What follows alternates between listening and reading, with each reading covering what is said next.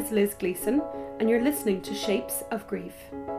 Shapes of Grief is a curation of stories from ordinary people on their experience of loss, how their grief impacted them, and what helped them to find their feet again. Loss can really have such a profound effect on our lives, and it is my hope that Shapes of Grief will provide comfort, hope, and inspiration to our listeners, so that together we can get more comfortable talking about grief. If you like what you hear, please consider becoming a patron of Shapes of Grief on patreon.com. This is a listener-supported podcast, so please do donate, like, share and review.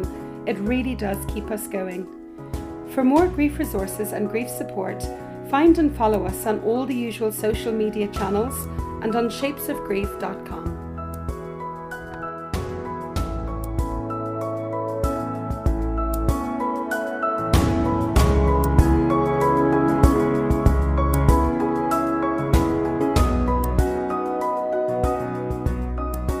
Good morning, I'm here in the Irish Hospice Foundation with Dr. Susan Delaney today. Susan, would you mind introducing yourself to our listeners? Hello, I'm Susan Delaney. I'm the bereavement consultant here in the IHF, and most of my work here involves working with people who are stuck in their grief, people whose grief has failed to integrate. So that takes up most of my time, along with some teaching on our master's course in bereavement studies. That's what keeps me busy in here. Great, thank you for that, Susan. So just for anybody listening, it would be great to talk a little bit about prolonged grief. You mentioned grief that hasn't integrated. And I know since I started doing the Shapes of Grief conversations a few weeks ago, several of the people that I've interviewed, their story would involve grief over a number of years and even decades in some cases. And we would know this perhaps would be complicated grief rather than regular grief, if you can say regular grief. It's not really a thing. But could you tell us a little bit about, what makes complicated or prolonged grief different to a more predictable grief, let's say? Yeah, and it's difficult. The terminology is imprecise. It's hard to even think of words. Let's go back to basics, if that's okay with you. Great. So understanding it from an attachment point of view, we're hardwired as human beings to attach to others as children and infants because our very livelihood depends on it. But even as we get older, we're still hardwired to attach to people, to seek proximity with people, to develop that tight bond. And then those people in our lives provide that kind of safe haven for us. Most adults have about 5 such attachment figures in their life. The people that if something big happened to you today, this Friday, they're the people you'd want to tell, or the people you'd want to share it with, good news or bad. So we attach to people, and then if that person dies, of course, it's going to cause us difficulty. It throws us into a state of destabilization. And we call that acute grief. That idea where you're just so full up of grief you can't think about anything else, you're just walking grief. And I think most people would recognise or would have had that experience of what it's like, that early stage of grief. But we actually know quite a bit about grief now. We know quite a bit about the grief trajectory.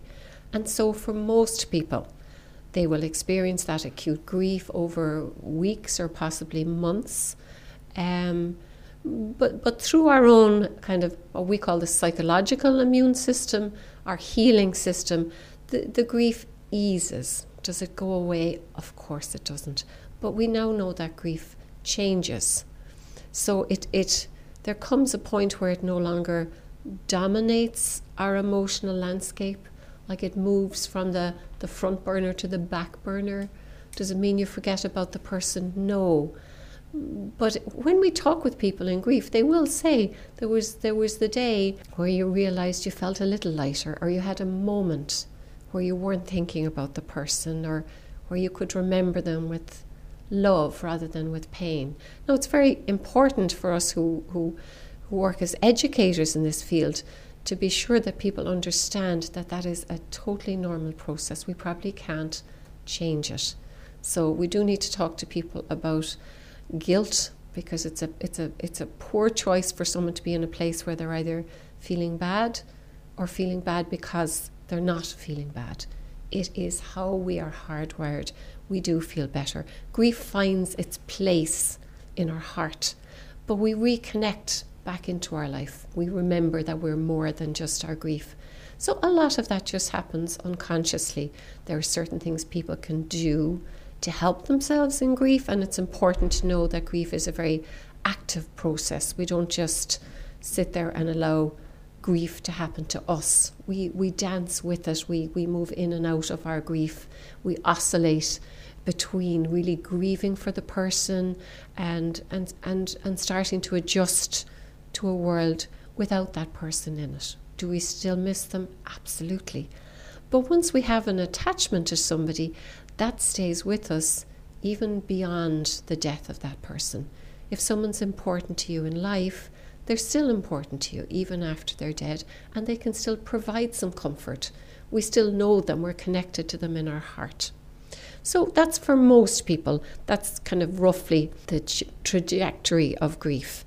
Not in any kind of linear way or a straight line, lots of bumps along the road. But we now know that most people will say after about 6 months, and that's a very rough figure, but after about 6 months of bereavement, people do start seeing little changes themselves. And if we listen to bereaved people, we'll hear them saying things like, I was thinking I might learn to drive, or there was a course I was interested in, or I've been trying to cook something new, or I was in floods of tears today trying to find my way somewhere because my husband used to always drive, or I've never signed a Christmas card just my own name. That we adjust to all those shifts and changes as that person is no longer currently in our life and physically available to us.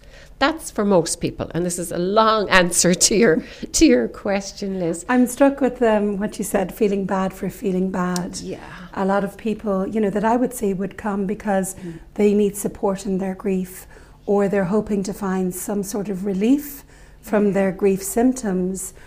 And then as soon as that relief starts to come in, they're flooded with remorse. I don't want to feel better, or I feel bad that I'm feeling better, or I can't quite fully remember them, or I'm not consumed with my grief, and that doesn't feel good. Does that mean I'm letting them go? Isn't it? Or did I not love them? Am I forgetting them? Sometimes almost like our mind isn't of much help to us in grief. The body is probably more useful. Yes. Because I agree with you, and we see those people, but we do also see people who'd say, oh, thank God, I was feeling bad, that I was actually thinking, I don't have those limits. Maybe if you were taking care of somebody who'd been ill for a long time, I was thinking about going on a trip. How bad a person am I? Sometimes there's relief in offering that to people, but I do think it's on us to remind people this is no different from your arm healing from a break. Bodies heal. We heal from grief just as we heal from other things. And sometimes people need permission. They need to hear that. Yeah. They need to hear it's okay to enjoy yourself. 100%. It's okay to be happy. Yeah. And we'll get back to the complicated grief in a minute, but just on that point, I think we're very past remarkable on grief. So the very people you're talking around, I think we have a thin skin when we're bereaved. And anyone who says something like, oh, I can't believe you're going away on holidays. I couldn't go away on holidays. Boy, those things hurt, because it does mean we question ourselves. Yeah. But I think really what's happening is we just all get activated by grief, and we're trying to imagine, what would I do if it had been my partner that died or my mother that died? And the truth is we don't know. But we do end up sometimes blurting out unhelpful things. And absolutely. I think that is and I think part we really of, do not know until we've experienced it ourselves. No, but sometimes somebody saying, I feel guilty about this, is often on the back of somebody gave them a funny look, or saying, really? Gosh, you really are out a lot. I can't believe you're out, or you're looking so well. Yeah. What are we meant to do? There's more MOUR, mourning sickness, as they call it. Do we ever get a chance? Can we be well and still be missing our loved ones? Of course we can. Yeah. Hi everyone, excuse this brief interruption. It's Liz here, and I wanted to tell you about my grief training program.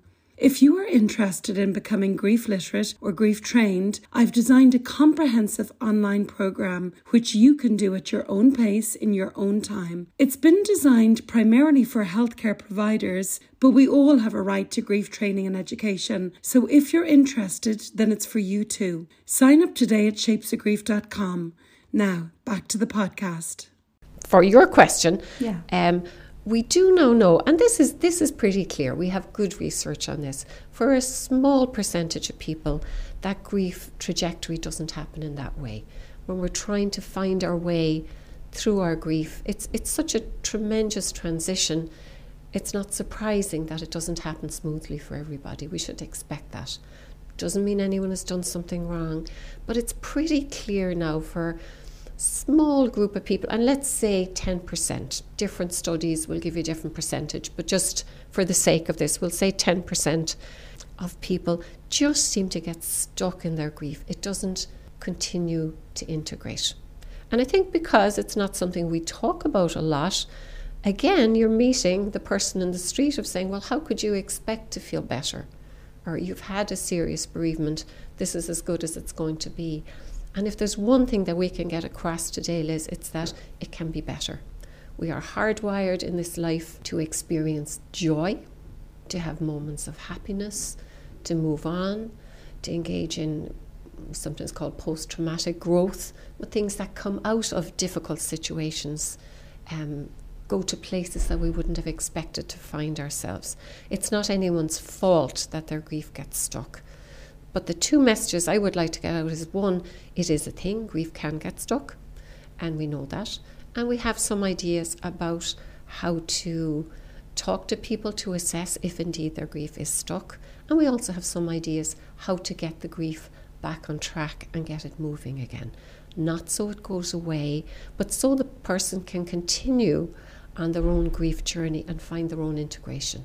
I'd love to hear more about that, Susan. I know you're talking about stuck grief, and we've traditionally called that complicated grief, which isn't a great name because, some people think if there's a complicated death, therefore there's a complicated grief, but it doesn't work that way.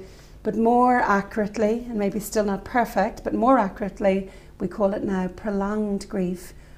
How might somebody know that their grief is stuck or prolonged? I'm thinking, for example, if a mother loses a child, she realistically is not going to feel great at 6 months or 12 months or even be close to that, I would imagine. How do we know when the grief is more than what's expected of the situation and somebody is indeed stuck in their grief and might perhaps need extra support? Let me just give it to you in a couple of sort of broad strokes, Liz. And I don't think I think any time we're talking with someone about this, it takes maybe quite a few conversations to be clear. I don't think it's something we should rush into. But the conversation with someone should be very much a two-way dialogue. Frequently people will come and say, I feel I'm stuck in my grief. Sometimes it's family members thinking it. So it's I don't want to say, check this and this, and therefore it is, we'll say now, prolonged grief disorder is the preferred term, but complicated grief is one, as you said, that people are maybe more used to. And it does pertain to the bereaved person's grief reaction. So you're exactly right. It's not actually about the circumstances of the death.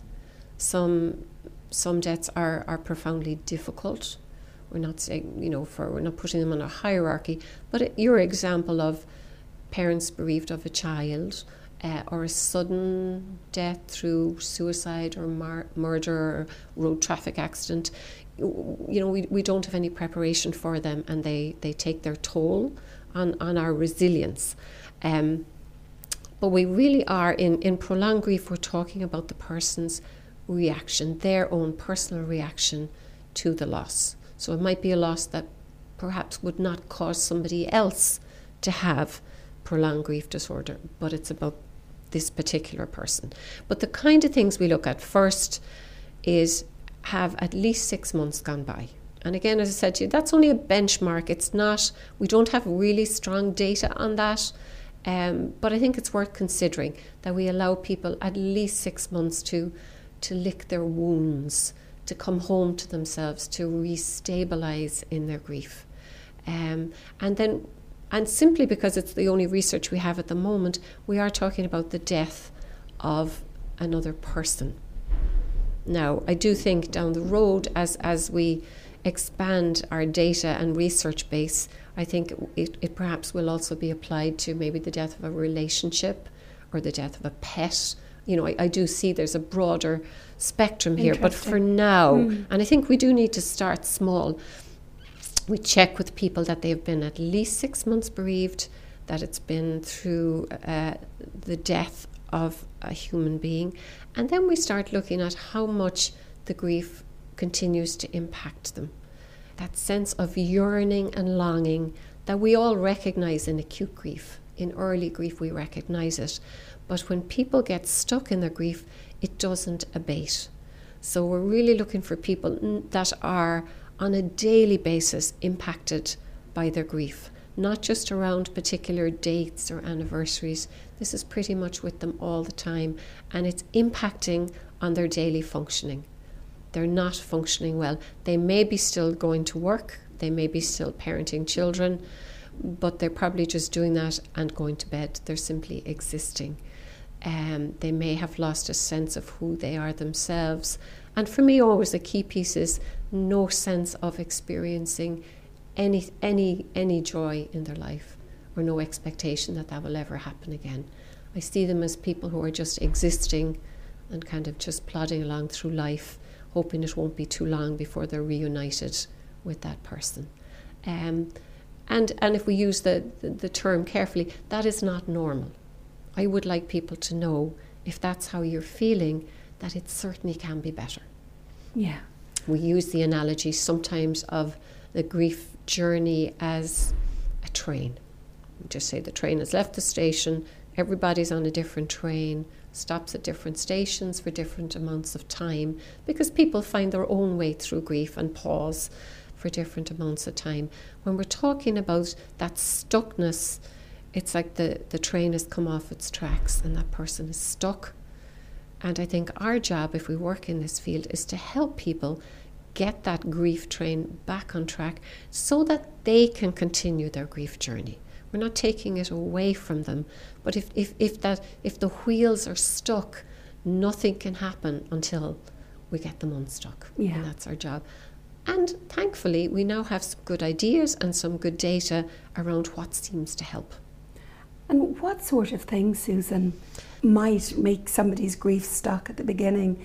Like you mentioned briefly, I think trauma or depression, these other elements, do they have an effect on how we might grieve going forwards if there's been a traumatic death?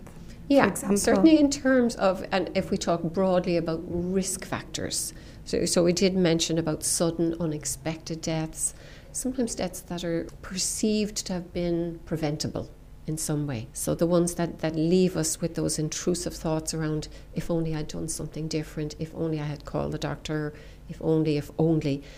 Typically something that if I had done something different, there would be a different outcome.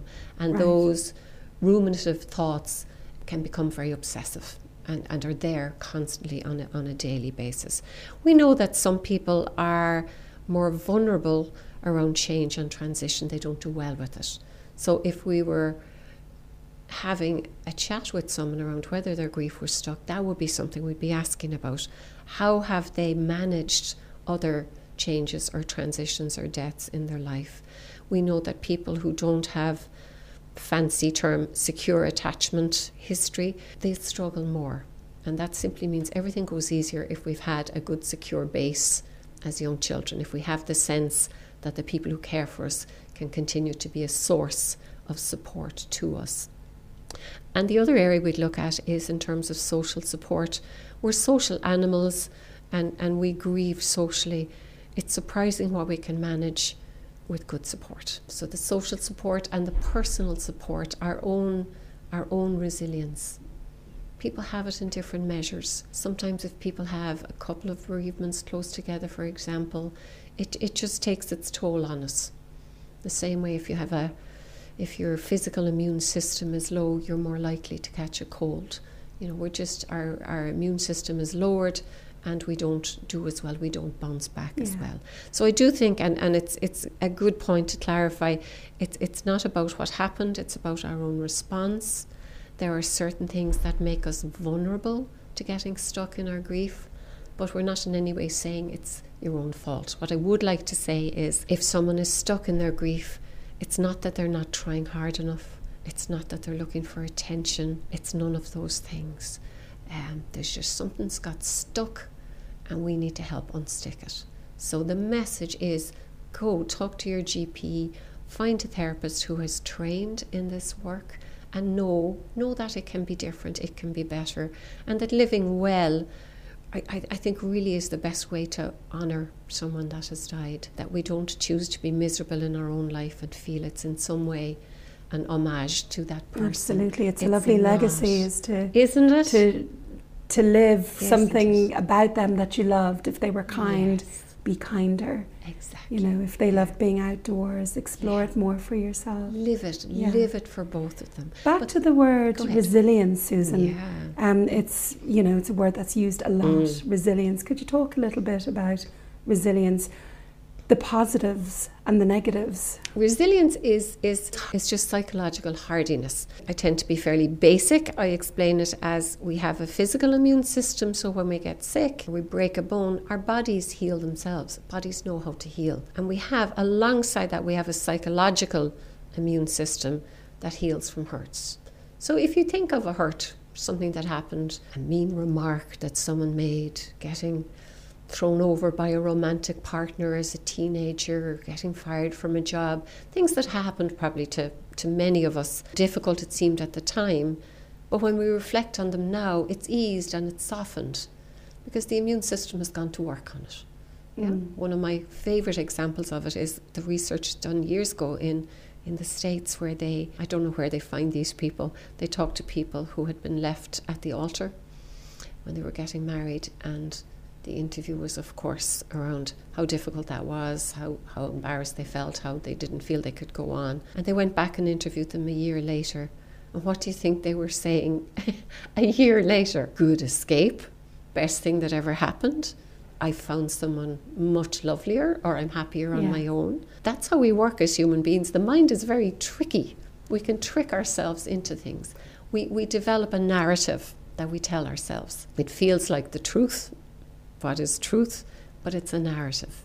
So it eases us. We develop narratives around the person who died. So in a prolonged grief situation, the narrative can often become, if only I'd done something different. Yeah. Whereas when grief has become integrated, even if it is the death of a child, you will hear bereaved parents speak so beautifully and movingly about their child. Be it, I know I can be a mom, or I am a mom, my baby taught me compassion or patience, or it enlarged my heart when I took care of my father, whatever it might be. We develop stories, we are storytellers, but sometimes the narrative does need to change in complicated grief. So the resilience can serve us well, that hardiness. And I'd love to make the point just about resilience as well. I often hear people say, well, what'll I say to the kids? Or should I say it to them? Or should we bring them to the funeral home? We tend to want to protect our children or our younger people. And it's really doing them a disservice at times, not always, but at times, to shield them and protect them from life, from the smaller losses or the bigger losses, because it is the dog that's been run over, or the cat who's been put down after 15 years. It is all these things that help them build their resilience in life, their emotional immune system. Yes. Would you say something about that? Yeah, we certainly about children and how we prepare them to be resilient adults emotionally? It's such a natural reaction, isn't it, to want to protect children? Would we want our children to never face any adversity? Yes, on first reflection, but maybe on second reflection, we know it's not possible, and maybe it wouldn't even be what we'd wish for them. I sometimes joke and say, certainly back in rural Ireland years ago, children knew about death. They knew about farm animals. They knew about babies not surviving. They knew a lot about death and not so much about sex, perhaps, and how it has changed.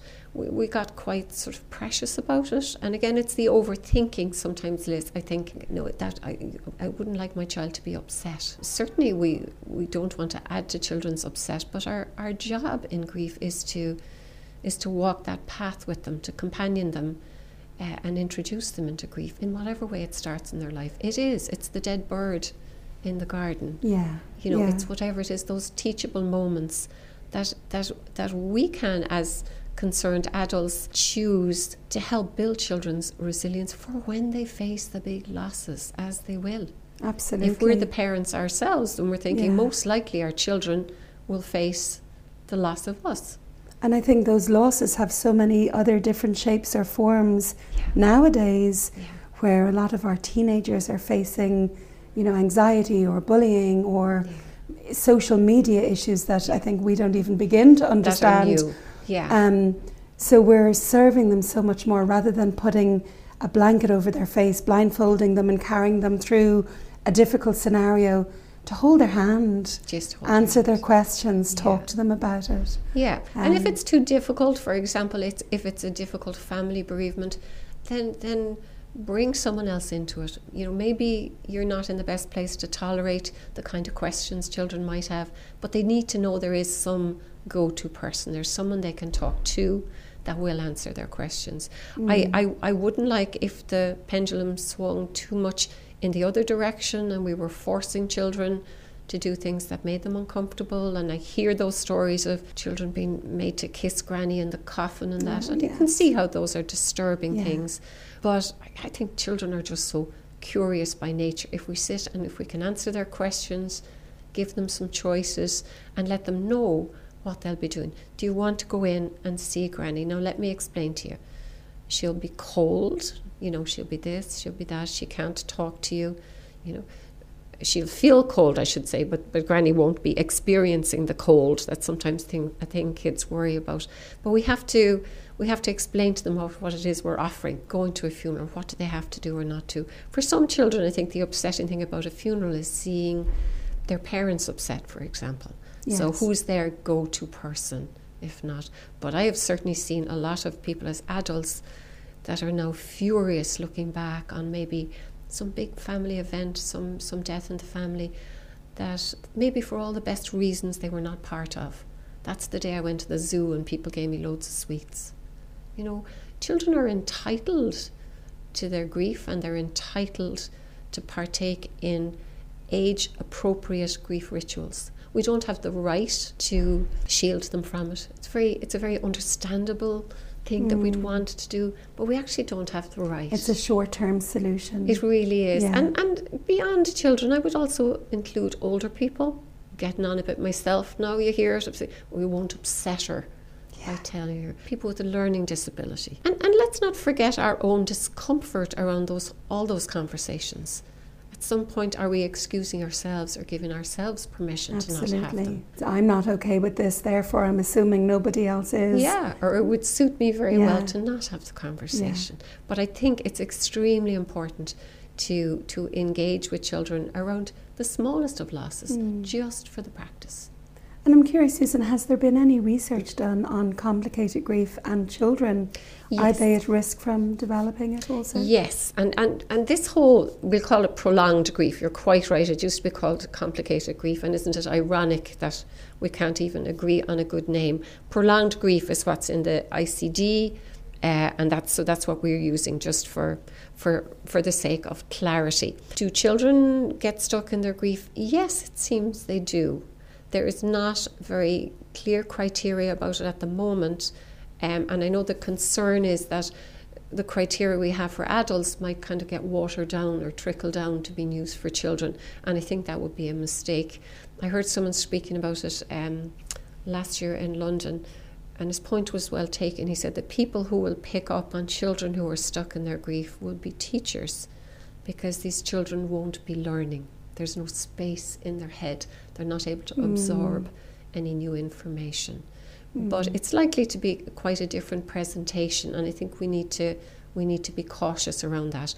Our old advice used to be when adults did well in their grief, children did well in their grief because it was being modelled. Yes. And they got to learn that you can be upset and be okay. And actually, you've just made me think of that book. Is it Life at the Bottom of the Seabed? Is that what it's called? Yeah. Yeah. Who was the author again? Do you remember? Oh, you're asking the wrong person for names. I did read it a couple of years ago, Yeah. but it was a lovely story. Well, personal a very story, difficult story. But this mother who lost a child, lost her husband and then a her child, daughter, yeah. and then she has a surviving daughter, and how her daughter stopped learning. Yeah. At age 9, was reading like a 6-year-old, and it was just a really poignant example of how a bereavement or bereavement overload can affect a child's development. On everybody. And a family therapist asked me that recently, could a family, if we looked at it more systemically, could a family get stuck in their grief? And I think, isn't that an interesting question? Absolutely. So, lots of more research to be done. Yeah. What I'm saying is I think we need to be cautious. It's quite a new area. We don't want to over-egg it. Let's start with what we know from evidence base. But I think moving forward, as we move into this areas, my guess is we'll find out yes. Yeah, absolutely. And like you said, it is a new area at the moment, relatively new. Susan, can we go back to the treatment of prolonged grief or complicated grief? If you Google either, hopefully you will find the information, but you may need to Google both to get a broader picture of what's available out there.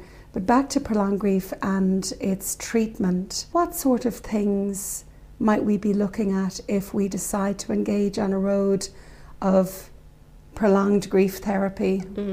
Yeah. And you're right, you probably do need to Google both, because a lot of the research that was done is done using the older term, complicated grief. Yeah. But I do see the irony in the confusion around the word. Yes. I suppose I like research that is surprising. Sometimes I'm a psychologist, so I can say it against myself. Sometimes the research is kind of, it's so obvious, you think, and we needed to research that why. But I think one of the interesting things that we note in the grief literature is when someone is stuck in their grief, they don't do very well simply with supportive therapy. So certainly anyone who trained as I did 20, 30 years ago, I think we would have been of the belief that our companionship and our presence were key to transforming grief. And that still stands, but it doesn't seem to be enough when people are stuck in their grief. So this is what interests me. We now know that most people find their own way through grief with the help of their own natural network. Sometimes people don't have access to a natural network for all kinds of reasons. So we have wonderful voluntary grief support agencies. We have wonderful people who specialise in grief that can provide that space and that presence as somebody navigates their own grief. But, as Maya Angelou says, when we know better, we do better. We now know that isn't enough. And I know that anecdotally from clients I've seen myself. They will say, I did go to such and such a grief organisation or saw such a counsellor, and they really helped me through that early times, but I'm still stuck. And so we're only learning. We only start to know better now. And a lot of this research was spearheaded by Holly Prigerson and Kathy Shearer. They are two of the real outliers in this area, and they've contributed hugely to the field. There now are several protocols for working with prolonged grief disorder, and they have several things in common. They tend to be sort of semi-structured, so we begin straight away with somebody, first of all, providing some education around grief, helping them understand, developing with the person some hypothesis around why they think their grief was stuck, what is the problem, and as I said earlier, often it is those kind of counterfactual thoughts of, I should have done something different, or someone should have done something different. So we encourage people to get curious about their grief. We encourage them to note their grief, to be able to put a number on their grief. And so you start noticing when the grief goes up and when it goes down. You notice that it doesn't stay static. Probably the most researched protocol that we have is one developed by Professor Kathy Shearer in Columbia University. called Complicated Grief Therapy. And there's lots about this on their website. There's a tremendous amount of information. If people are interested, have a look at the Centre for Complicated Grief, Columbia University, and there's lots on there.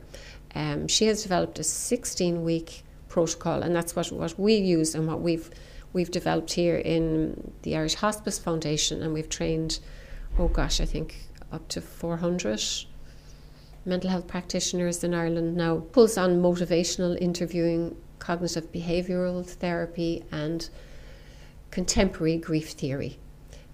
So I suppose one of the things we do now that we wouldn't have done before, but it's so important. We were speaking in terms of resilience. We don't spend all the time talking about what happened and how poorly the person is doing.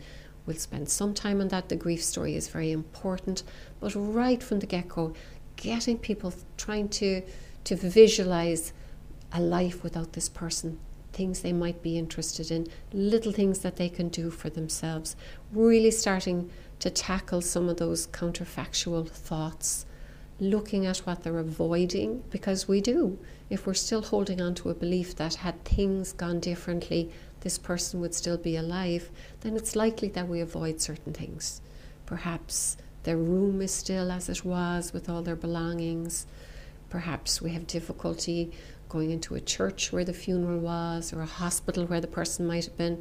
So it's a real roll up your sleeves kind of therapy, that's very collaborative. We make a plan, but the expectation, we have to make sure somebody is up for this, is that they're going to put some work into their grief every day. Get curious about their grief, start monitoring it, really engage with the grief story and those thoughts and that avoidance, but at the same time begin opening up to new possibilities. And I've just been amazed at some of the things when you say to somebody, if your grief was now at a manageable level, what might you be doing differently? Now, some people will say, I can't even imagine that. But again, this is human nature. I have had people say things like, if that happened, then I might buy a motorbike and cycle around Europe. I'd like to open a coffee shop. I'd like to take my grandkids for a picnic to the park. I'd be able to get a bus by myself. I'd like to go back and do my Leaving Cert. Sometimes, as we were saying earlier, kind of given up a little bit guiltily, like you shouldn't even be imagining those things. Yeah. So sometimes we're actually, exactly as we were saying earlier, saying, well, of course you have those ideas. That's how we're hardwired. For some people it's a little more difficult to imagine them, but the slightest thing where someone is actually beginning to envision a life where this person is no longer present, but where they could be having a good life. Absolutely. Yeah. So, as I said, different protocols. The one we use is called the Complicated Grief Therapy, and there's lots about it online. But there are other protocols that have been developed as well. And I do think mental health practitioners are finding their way to this information. So if someone is listening who thinks they may be stuck in their grief, and you go to see someone, it would be really important to talk to them around how they work with grief, or how they work differently when someone is stuck in grief, versus having kind of a more on time or normal, in inverted commas, grief journey. And Susan, you've been involved with prolonged grief or complicated grief for a long time. How hopeful can people get if they have been stuck in their grief for a long time and they're listening to this today and thinking, okay, here's maybe a path I can take? What's the efficacy of the treatment in your experience? Yeah, in my personal experience, I know for sure, I can stand over with my own clinical practice, I know people do better, if we judge better, by having a better quality of life with this way of working than with the way I used to work before, frankly, when I didn't know any better. So certainly doing better. I think it's important that we don't oversell it. For many people, grief isn't the only difficulty in their life. Sure. Do you know? Yeah. So, you know, I don't think we should be saying, yeah, do this procedure and you'll be having an amazing life. For some people who are struggling beforehand. And sometimes people put everything onto their grief. Yeah. It's because my dad died when I was 18. Yeah. You know, and sometimes other things come. Yeah. I feel very confident, Liz, saying, and I think we can back this up with data, if you're stuck in your grief and you're feeling very hopeless and helpless about tomorrow or about the rest of your life, it can be better. Absolutely. It is possible to experience joy again in your life. It is possible to reshape the grief so that you remember the person with love rather than with pain. I don't think we're overselling it by saying that. Yeah. But I think it's a conversation then to have with that person of, so what would that look like? If your life was going well, what would you be doing? And to engage with the bereaved person around that. And then tiny goals, very CBT kind of work, tiny goals. What's the first step to doing that? For many people, they won't have achieved any of those goals by the time we've finished working with them, but they'll be on the road. I'd like to go back and do my Leaving Cert, not anytime soon. So what would be the first step? Where might you do that?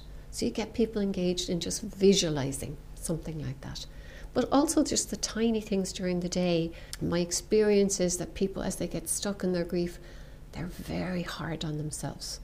So even beginning to talk about self-care and little self-compassionate acts. What are the little things you can do today to begin to self-soothe, to begin to do that? And poignantly, people will often say, I don't do those things for myself. The person who died was the person who used to do those things. Yeah, or the person who died is the person I should be talking to about how I'm feeling right now. Exactly, yeah. exactly. Yeah. But you know, when we have that capacity to love, you know, it's not like an apple tart, it's all for one person, if you know, the portions. Love is expansive. If we have made that connection with someone else, we can make it with other people. No one will ever replace that person. But for those of us who have had multiple children and maybe wondered at having our second child, could I ever love a second child the way I loved the first child? We find that we can. Love expands. So we meet other people. We need, in fact, to continue to stay healthy. We need to continue to find those attachment figures in our lives, people who take care of us and who we take care of. That's what gives us that zest for life. Absolutely. We like to be taken care of, but more than that, we like to take care of. And I think it's a lovely point that you're bringing up here, because recently I've received a few phone calls or emails from people who are saying, I think my mum has complicated grief or prolonged grief. You know, we've read about it, can we come and see you? And I might say, well, when was she bereaved? 2 months ago or 3 months ago. People, unless they've been bereaved themselves or experienced a huge loss, don't understand a lot of the time the depth of the loss. You know, just, you know, a regular loss, somebody you love dies. And I think people feel, when they're witness to the pain and how it rocks somebody from the bottom up in every cell of their body, they assume there's something wrong a lot of the time. Yes. Yes. Would you speak to that, Susan, a little bit of what grief looks like and feels like? Not complicated grief or prolonged grief, but just when someone you love is no longer alive, how we go through that. Yeah, and I don't know what I can add. You've said it so well yourself. It just rocks us to our core. If you even just pause for a moment and think, who is your go-to person if you're lucky enough to have one? What would it be like if suddenly today they were no longer available to you? Even if we can, for that second, imagine it is even painful. We're so dependent. And very frequently people will say, grief is way, way, way harder than I ever imagined or anticipated. And I do think that's why people think there's something wrong with them, because we don't talk about the enormity of grief and how it cuts across us physically, psychologically, emotionally, socially, in every way. It impacts on every part of our lives. And people say, sure, it couldn't be like this. Surely someone would have told me. Yeah. You know? And just to put in there, when we talk about grief and loss, it's not necessarily a bereavement either. Exactly. You know, it can be a separation, a divorce, 100%. a miscarriage, a pet dying, a beloved pet dying, even redundancy. There's a variety of ways that loss can result in a very profound grief. It's very profound. And let's include everything in there. Yeah. You know that panic you feel when you can't find your purse or your phone? It's that times a gazillion. But we know that you get panicked and you're gone into the future of how I can't manage without this thing. Imagine if it's your most beloved person. We actually can't even fathom it. You know, it's greater than us. And of course, we walk around in our own death denial. We don't ever imagine we're going to die, or the people close to us, even though we know it. We can't hold that in the foreground, because would you even get out of bed then? So, there is always that tension for all of us, that we know we're mortal, and yet we have to live as if we're going to keep going forever. So I totally agree with you. I think grief is devastating, and we need to really give people space. And one of the, if we were talking about bereavement through death, one of the ones that isn't always validated as much as it should be is the death of a parent when people are middle-aged. There's sort of a sense that you get to a certain age and your parents die. But my goodness, when it happens to you, you think, this is major. And for myself, you'd look back with people in work and you might just say, oh, I was sorry to hear about your mum or your dad. But it's only when it comes knocking at your own door you think, oh my goodness. And we have those moments of thinking, I'm not sure I know how to navigate this. I don't know if I know how to be in the world without this person. It's enormous. Can I ask you a person? Oh, you sorry, can, you finish but hold on one sec, because I think it's important to put it in there. Yeah. The grief is more enormous than we could ever anticipate, and people will say that. But you'll also hear people saying, and I'm also amazed at my capacity to be able to handle it. We do find that we have depths within ourselves that we didn't know. That's the resilience that comes to the fore. So it's harder and worse than we could ever imagine, and yet resilience brings us through. So we do find that we're able to manage, and most people do. And people have been getting through grief way before there's been any mental health practitioners around. People have been doing this forever. It's like, walking the Camino de Santiago. You start off and you're in bits for the first few days, but your body changes, to adapt.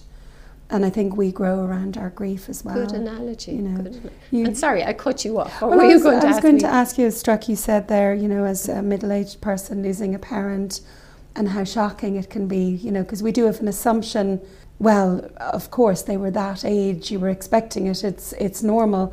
Was there something that surprised you about, I think, the loss of your father? When my dad died? Yeah. Yes, I think I did. It's odd, I suppose, when you work in this field and then you're bereaved. There is a little bit of you watching it. There's nothing you can do about that. You kind of watch and think, oh, this is how it is. Yes, I was surprised. There was the moments, I think my dad had been ill for a while, and, it was a relief for him when he did die. But it was the moments you wake up and you think, I've no daddy anymore. Like when you feel like such a small girl.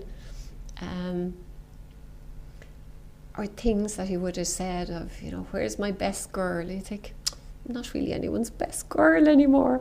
And you feel so small in it. Well, that unconditional love that only a parent Only a parent. If you're lucky. And if you have a good dad, then it is more difficult. Yeah. But yes, it was harder than I thought it would be. Yeah. It was. And yet it's integrated, and I can certainly talk about now. I'm not going to burst into tears in talking about it. Does that mean I don't miss him anymore? No, it doesn't. It's just become part of. It's now part of my story. My dad died probably about 10 years ago. It becomes part of who you are. And I am who I am because of the father I had. I look quite like him. I have his colouring. My children have nice memories of him. And his legacy lives on in that way. Yes, but I was struck, and you can do all the book learning you like. It doesn't really help when grief comes knocking at your own door and you notice it. But I suppose I do take hope from that, and I try and pass that on of thinking it'll be more difficult than you can ever imagine, but you will also be surprised by your own capacity to hold it. And if you're lucky enough to have someone in your life that can witness your grief with you, consider yourself blessed. Absolutely. So what's one thing we could be doing? We could be making sure we have several important people in our lives, that we show up for them and they show up for us, and that helps. Absolutely. What else? What other tips would you say? Tips, my goodness. I know. But there's I know I've done some research myself on the physiology of grief and how grief manifests in our bodies. And when we can understand it biologically, it helps, it does help. Yeah. It doesn't take it away, but if we understand what's going on, we understand how to address it. Yeah. I think we don't talk enough about it, so people are quite ambushed by it. Yes. We're not inclined to pick up leaflets on grief and bereavement. We're a little bit superstitious about it, aren't we? So we don't. It's only when it happens, and that's a difficult time to be taking in new information. But it's why I'm so keen. Psychoeducation is a big word. All I mean is, it's so important that we talk about grief. How does it impact on your body? You know, what actually happens during grief? How do we know? Is this normal? Is that normal? Especially the anxiety. A lot of people are grabbed by the anxiety. Yes, and very I know usual to the get book panic. you showed me earlier, that quote from C.S. Lewis, "No one ever told me that grief felt so much like fear." Yes. We tend to assume that grief is a sadness. Yes. And we go and we have a good cry and then we're grand again. Yes. So But much grief more is than so that. different. Yes. It just cuts to our core. Very usual for people to say they've gotten panicky, they have difficulty leaving home. The world becomes scary. If you got some information, you pick up the phone and suddenly your life changes. You get this life-changing news. You think anything can happen at any time. So what happens, I think, really, Liz, is it cuts through our death denial. We realise, we are not safe. Tomorrow is not promised. So we lose all our stability, I think. Absolutely. How do we know? And nobody is immune from this. Yeah. It's a point you brought up earlier. Bereavement therapist, priest, nurse, psychologist, teacher, somebody who's reached their 95th year. We have this assumption that they're a little bit immune because of their age or their role. But nobody is immune to the effects of grief and loss. And isn't that the great leveller, though? It allows us to show up in our common humanity. Yes, yes. It's no different. Yeah. And I do think for those of us who work in this area, it makes it different. You need to show up in a different way, because this is something universal. We're not working with someone who's had something happen to them, but it hasn't happened to us. There's no doubt about this. We have been bereaved. You don't get to be any age without being bereaved. As soon as you begin life, losses start accumulating. But we have to show up for our own. We have to be clear on our own. But I think we have to be willing to meet the other person there as well in this shared experience of our mortal life. We know that in Ireland today, probably 80 people died. Some of those were very ill. Yeah. Probably 2 of them died by suicide. But many of those people had plans for today. You and I agreed a couple of weeks ago to do this interview. I didn't say to you, I'll do it as long as I haven't died in the meantime. Those thoughts just don't enter our head. Absolutely. And we understand why they don't, because we have to function. Yeah. But there's that tension. So when we are bereaved, suddenly it's a game changer. You think anything can happen at any time. And what can we learn from it? Do stuff now. What are you waiting for? Tell people you love them. Go do the Camino. Do whatever. There isn't all the time in the world. And what brought you here, Susan? You said we've all been bereaved in our lives, and I don't think it's coincidence that we're both sitting here in these chairs. Our lives, to some degree, have brought us where we are. Yeah. What brought you here? I suppose I was bereaved before I wasn't even born, because my parents had a daughter the year before I was born who was ill and died a month after she was born, and the advice then was go home and have another baby. So I guess I am a substitute baby. I arrived into a family that was bereaved, and that's what it was. I have to believe that impacted on how I find myself doing the job I do. So I sort of grew up a little bit in the shadow of knowing there had been this other baby, but never really paid much attention to it. Only I think as I got into the bereavement work that I did some digging and talked more to my mum about it. But I suppose if I was writing my life narrative now, I would attribute me being in this field to this little baby called Carol, who was born a year before I was. Yeah. And you've written a lovely piece about Carol, which is that piece. Which is on shapesofgrief.com on the blog there. I do think we should look at what draws us to this work, because we are drawn to it just as we are repelled by it, and that tension we need to constantly review in our life. And as service providers, we need to always make sure we're coming to the work clean. There may be times in our own lives where we need to step out and do our own grieving. And I think that should be a very open conversation with people. As you said, we're not immune to it either, part of it. But I think it's what can make us good at what we do. It can certainly inform us. Yes, that we show up as fellow travellers on this grief journey. Absolutely. And I think when we've had that experience and we know, I mean, I tend to call it the gutter, but you described earlier about meeting someone where they are, and I wanted to jump in, I forgot, but I'm remembering now, it's such a lovely point when somebody is in grief, not trying to pull them out to where you are. Come on, join us. Come and be over here. Go and meet them where they are. Yes. There's nothing more beneficial. And if you talk to bereaved people and ask them what helped, I think universally that's the answer people give, is the person who met you where you were. Yeah. That didn't judge you. Didn't or fix you. You should be staying in more, or you should be going out more, or whatever it is, you should be doing different from what you're doing, or I'll tell you what you should, that we go into that advice giving mode to meet someone where they are. Does that mean you don't sometimes give a gentle nudge? Yeah. Of course, sometimes that's appropriate, but the beginning bit is where they are. Whoever it is, they are doing the best they can. They are managing in some way. They have some coping strategies in place. Sometimes the way we cope is functional at the start, but over time becomes dysfunctional. Yes. But if we have moved back home, and are spending a lot of time maybe in the house, which is a very natural thing people will do to regroup, it can be difficult to come out again. And it's isolating. It's very isolating. Lonely. Yeah. So I mean, you were saying earlier, I'm laughing about the tips. The tongue-in-cheek tip I always give is, be careful who you take advice from, because you know your grief yourself. Absolutely. But having said that, I'll make a liar of myself and say, if you're supporting a bereaved person, enough with the vague, give me a call if you need anything. Yeah. It's not useful. If we're talking about someone who's maybe struggling to step back out again socially, make it very specific. Yeah. Would you like to go? There's a good picture on, I think you'll enjoy it. I can come and pick you up and drop you home later.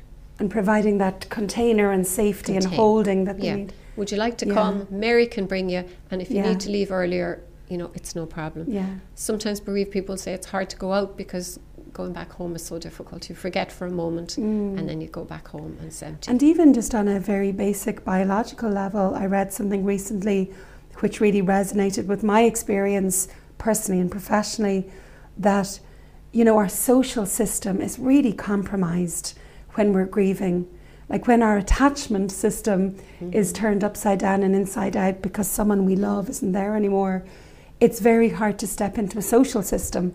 We have to be okay internally to be able to step out of that and meet other people and be around other people.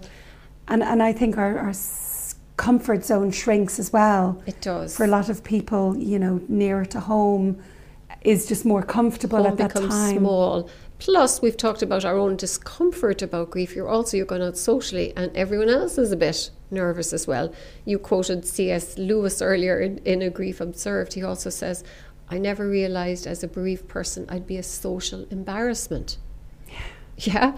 So you're going out, but everyone else is, are we meant to mention the person or not mention them? So sometimes in our own bereavement we end up having to educate people around us. Absolutely. It's okay to say her name. You're not upsetting me. It's lovely that we're talking about her. And don't feel you made a mistake because now I'm crying. Yeah. Do you know? And a bereaved person will often say that all I want is to hear their name. Yeah. All I want is to know they're remembered, that other people are thinking of them also. Yeah. Well, don't mention it now because it'll remind her. So there's kind of a disconnect, it'll isn't make there? her sad. Yes. They don't know that every cell in that, every atom in that person's being is full of the person they're missing and longing for. Yeah. But I think if we start, and I think what you're offering is just a tremendous service, if we can start those dialogues where people are talking, where they're saying things like, oh, me too. Yes. Or isn't that funny? I really wanted people to talk about my dad, but now I realise they were saying, well, we won't mention her dad because that will upset her. I think, well then let's talk about it. These giving conversations permission, help. absolutely. Yeah. It's just normalising it and hopefully validating people's experience as well. If they think, like you said earlier, it's not talked about enough. Yeah. So we experience grief and it pulls the rug from under us because nobody ever told us. We don't talk about it's a little bit like childbirth. But and we do. I suppose nobody ever told us. Exactly. I do use that analogy sometimes. It's a bit gender biased maybe. And I suppose the other tip I give people is say, well, I don't want to bring it up because I don't want to say the wrong thing, or I don't want to. Yeah. I like the Mrs. Doyle with the cup of tea. We do read each other all the time. If you offer someone a cup of tea, and if they say yes or no, you can read between the lines. You know if they're saying, ask me again, and I'll say yes. I don't want to put you to the trouble, but if you're putting the kettle on anyway, we do know that. So apply the same standard when you're talking to a bereaved person. Watch them. You will know, do they want to talk about it? If someone's in Tesco trying to do their grocery shopping with 2 small children and they say, I'm fine, read that. They're saying, well, maybe I'm not really fine, but this isn't the time or the place. Absolutely. Yeah. So think about it. Yeah. If I was offering them a cup of tea, would I be hearing, no thanks, I don't want a cup of tea? Yeah. Or, I'd like one in half an hour. Waken up their perceptions. Be perceptive, read the situation. We can do it. It's not a particular skill. It's the same skill. And I think for Irish people, it's that of saying, when someone wants a cup of tea or they don't. Don't just go by their words. We read it all the time. Yes. Mrs. Doyle got it wrong. She was relentless. We don't want to be those grief junkies. Don't be relentless. Sometimes when we're bereaved, we need a break from our grief. Yeah. So read the signs. I don't always want to go there. If in doubt, be kind. Sometimes a hand on a shoulder says a million things. Kind is always good. Just a hand on his shoulder. If you don't know what to say, I don't know what to say. Said you name it. I don't know what to say, and I'm here. Yeah. And there aren't. We don't have words for grief. It's so far beyond grief. We don't have to. That only becomes ego of trying to come up with something amazing to say. It's not about there. It's just the presence, the witnessing, showing up for a funeral, showing up for a removal. It really, really matters. It's never too late to write a note. And people say, oh, I was away and I missed it. So again, I don't want to be, now it's too late. Never. Ask a bereaved person. They'll say, 2 years later, how excited would I be to find a note in the letterbox? Fantastic. Absolutely. Never too late. Never too late. It's just conversations. We need more of what you're doing, that we can have these conversations, that we're all on the same page, because we're all in it together. And around every type of loss as well. Yes. It's like I mentioned earlier, it is separation, divorce, miscarriage. For some of us, when we hear about a loss, it's in our mind for a few days or a few hours or maybe a few weeks, but we kind of forget then 8 months down the road or 14 months down the road, this person's life has changed dramatically. Yes. And, grief can be a long process, when there's a numbing, or just survival sometimes for the first few months or the first year, and sometimes year 2 is where really the profound sadness can kick in and everyone else has moved on. Yeah, go the distance. Go the distance. It's not a sprint, it's a marathon. Don't cook them dinner every day for a month and then disappear. Yeah. The other important point that you're making in that, and it is worth mentioning, is sometimes the big losses, we're aware of them. You've seen in the paper someone's been bereaved, but there's all the hidden losses, and that's why we have to be kind to each other. Yeah. You never know when you've met someone what's going on for them. We will sometimes in the Irish Hospice Foundation do a piece around Christmas for someone that's bereaved at Christmas.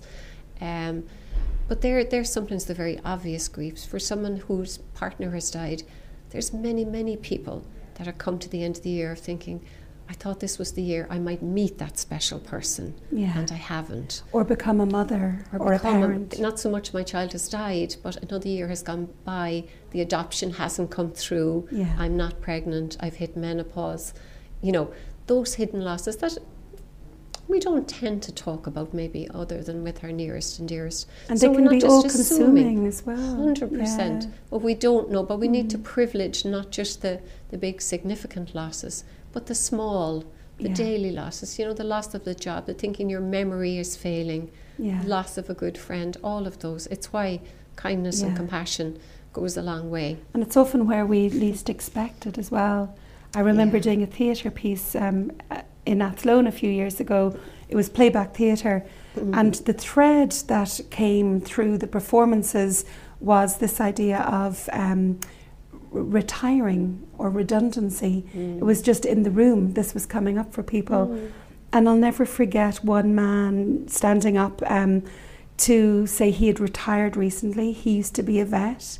and he didn't know who he was anymore. Yeah. As a retired older man, he felt he had lost his identity, his status, his place in his community, and the grief was tangible. Yeah. Yet this is exactly what you're talking about. It's one of these, maybe a disenfranchised loss a little bit. We can't talk about it. It's a profound transition, a profound impact, but it's not something that I think I can talk about because no one else talks about the loss of retirement, the losses. Yeah. Hey, you're retiring. You don't have to go to work in the morning. Absolutely. You know? Yeah. Very incongruent with what the person might actually be experiencing. Yeah. And just as there's loss in transition, there's also growth in transition. And bereavement is similar in that way. Yeah. You know, so people will afterwards say, it brought me to a whole different place in my life. I never thought I'd be doing this. You know, absolutely surprises us. Who would I have been had I not gone through what I did? Yeah. You know? Can we find meaning in it that we can live with? Can we find a narrative that makes sense to us, that supports us in our life choices? Absolutely. Yeah. So, you know, you're saying it's not all doom and gloom. I think grief is more difficult than we sometimes realise. But I think the good news story is that we now know about resilience and about this psychological and immune system that can help us to navigate grief. We have good support agencies if people need some additional support, and we now have a couple of therapy protocols for the small group of people who become stuck in their grief so that they can get their grief back on track. And I think Ireland has really taken a lead on some of these things. I think we should be proud of where we are. Absolutely. And there's a lot, especially in the media nowadays, there's a lot of people who are doing amazing things with their grief. And I wonder, you know, Leonard Cohen's song, There's a Crack in Everything, That's How the Light Gets In. You know, was he referring to some sort of massive loss or grief that does crack open your heart? But with that, with the pain of that, also comes the privilege of being able to love a little deeper, and be a little bit kinder, be a little bit more open to compassion, and live a richer life. You know, often that is one of the things that comes from grief. That when your heart breaks, there's a choice. It can break open. Your heart can break open. And then we feel connected. And someone actually I interviewed recently talked about that. It was Ruth Fitzmaurice. She wrote, she talked about courage coming from the word cœur, for the French for heart. And it is a sense of your heart breaking open, which can lead us to all sorts of amazing places in life as well. And I certainly have. There's a Canadian study on bereaved parents, and a couple of those things. I felt myself after my childhood being more empathetic, being willing to talk about grief with other people, while also having less patience for people moaning about stupid stuff. You know, it's sort of the and we could all do it recalibrates our priorities, doesn't it? You know. Well, Susan, thank you so much for your time today. It's been a really rich conversation. Thank you. And I'm sure people listening will have gleaned a wealth of inspiration from you today. Thank you. Thank you. Thanks.